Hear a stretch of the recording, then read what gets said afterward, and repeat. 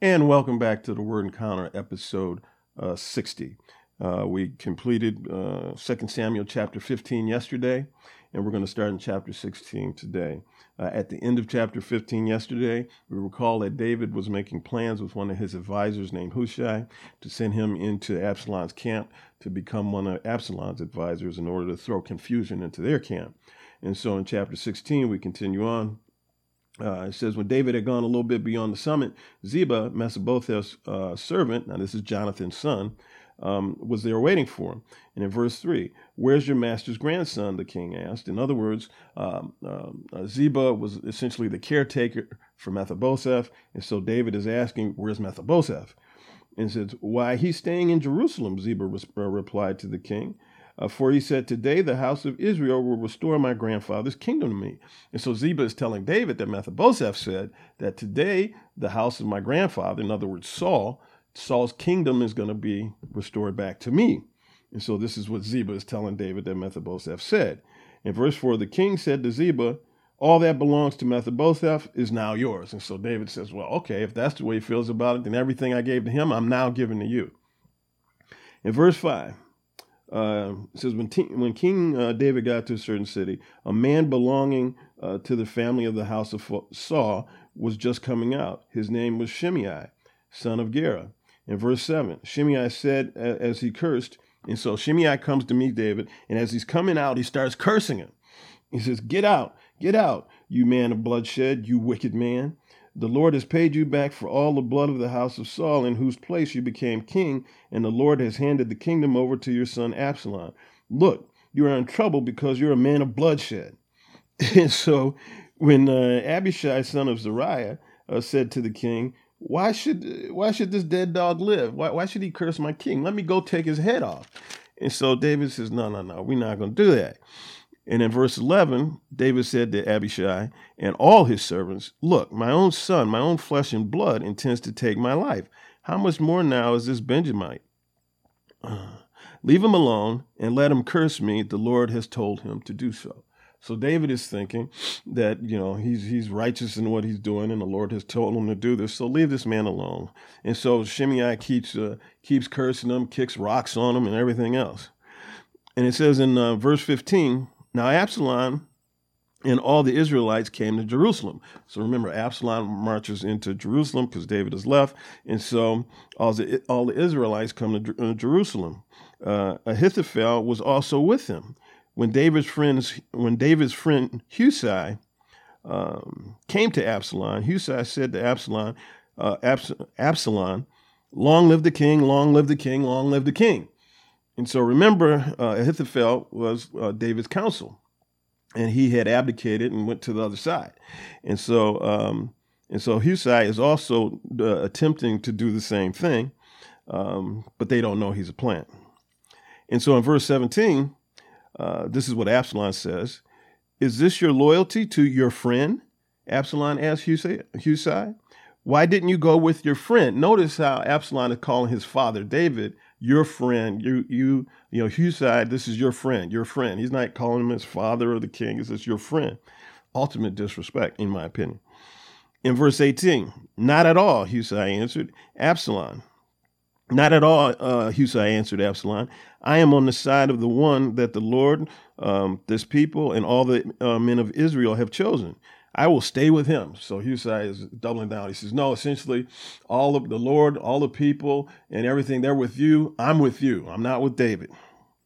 In verse 20, then Absalom said to Ahithophel, okay, give me your advice. What should we do? So they bring Hushai in and says, okay, what's our next move? So they consult Ahithophel. What should we do next? Ahithophel replied to Absalom, sleep with your father's concubines, whom he left to take care of the palace. When all Israel hears that you have become repulsive to your father, everyone with you will be encouraged. And so he says, let's ultimately disrespect David. I want you to sleep with his concubines, and not only sleep with them, this is what we're going to do. Verse 22. So they pitched a tent for Absalom on the roof of the palace, and he slept with his father's concubines in the sight of all Israel. So not only are you going to sleep with his concubines, we're going to do it so that everybody can see. well, I don't know I don't know if they were lined up at the tent or how this went down or whatever, but that's what happened. In verse 23, now the advice of Ahithophel gave in those days was like someone asking about a word from God. Such was the regard that both David and Absalom had for Ahithophel's advice. And so when you talk to him, he's like E.F. Hutton, right? You talk to him and he says something, everybody listened, and they did what he said. I guess he was viewed as a very wise man. Chapter 17, verse 1, Ahithophel said to Absalom, let me choose 12,000 men, and I will set out in pursuit of David tonight. And so he says, this is our next move. Give me 12,000 men, and I'm going to go get David tonight. We're not going to delay. We're going to do this immediately. And he says, I will strike down only the king and bring all the people back to you. When everyone returns except the man you're looking for, the people will be at peace.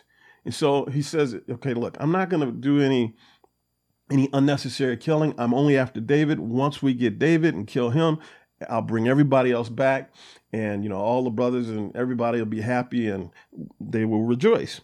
It says in verse 4, the proposal seemed right to Absalom and all the elders of Israel.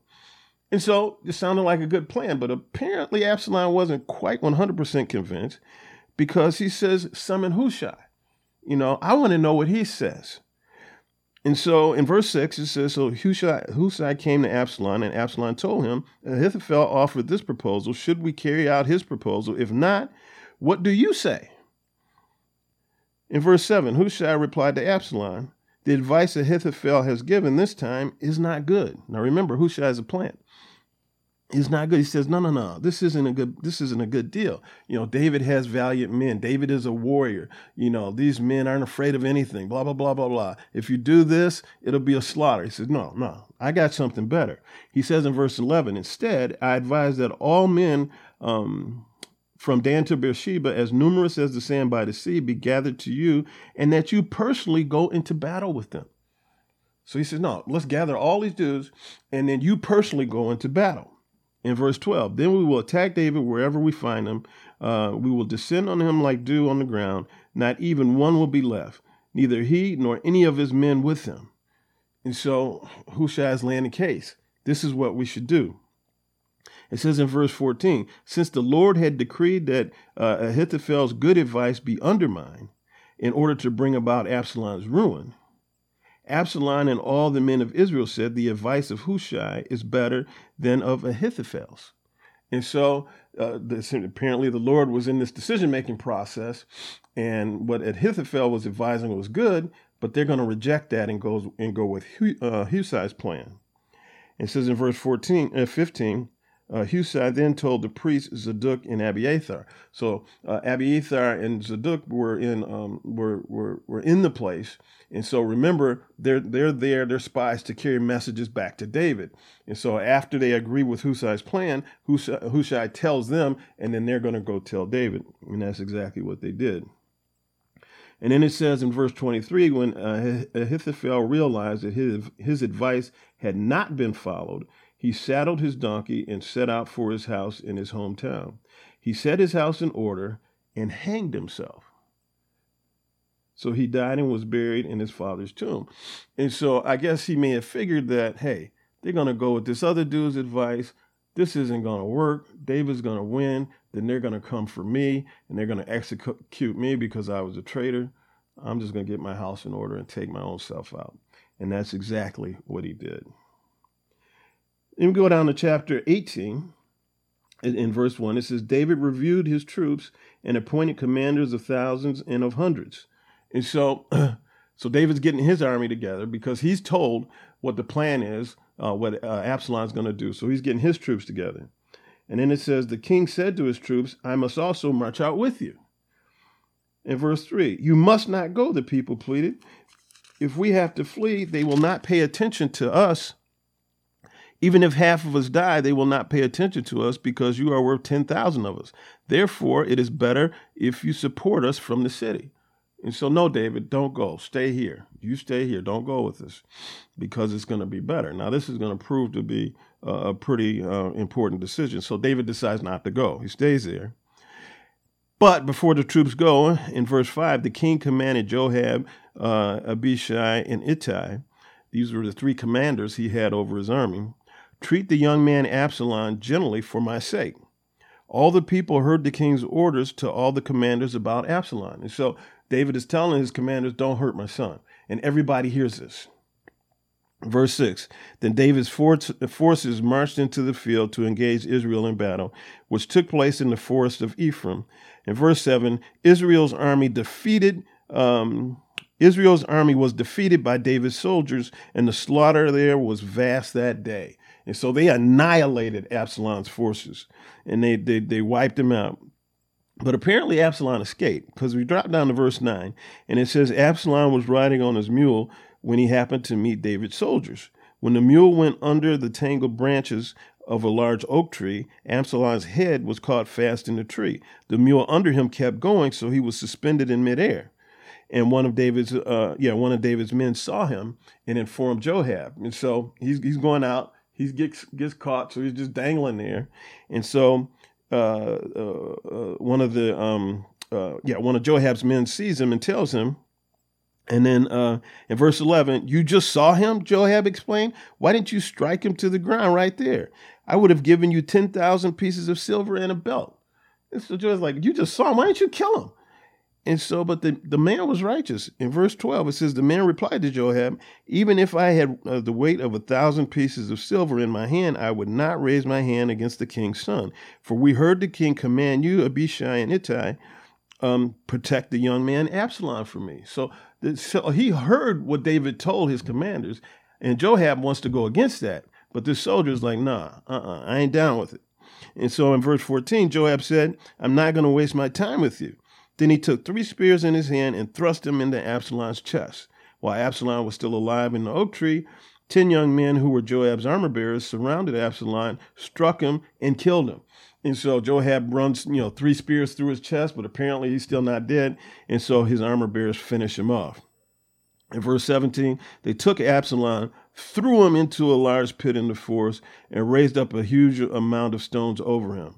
And all Israel fled, each to his tent. And so they just grabbed the dude and not dignified death at all. Just threw him in the pit, put stones on top of him.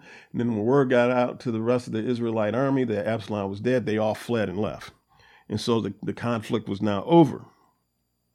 And so in verse 21, Joab said to a Hushai, go tell the king what you have seen. The Hushai bowed to Joab and took off running. And so remember, there's no cell phones, no smoke signals or anything like that. And so he says, this Hushai, you saw what happened here.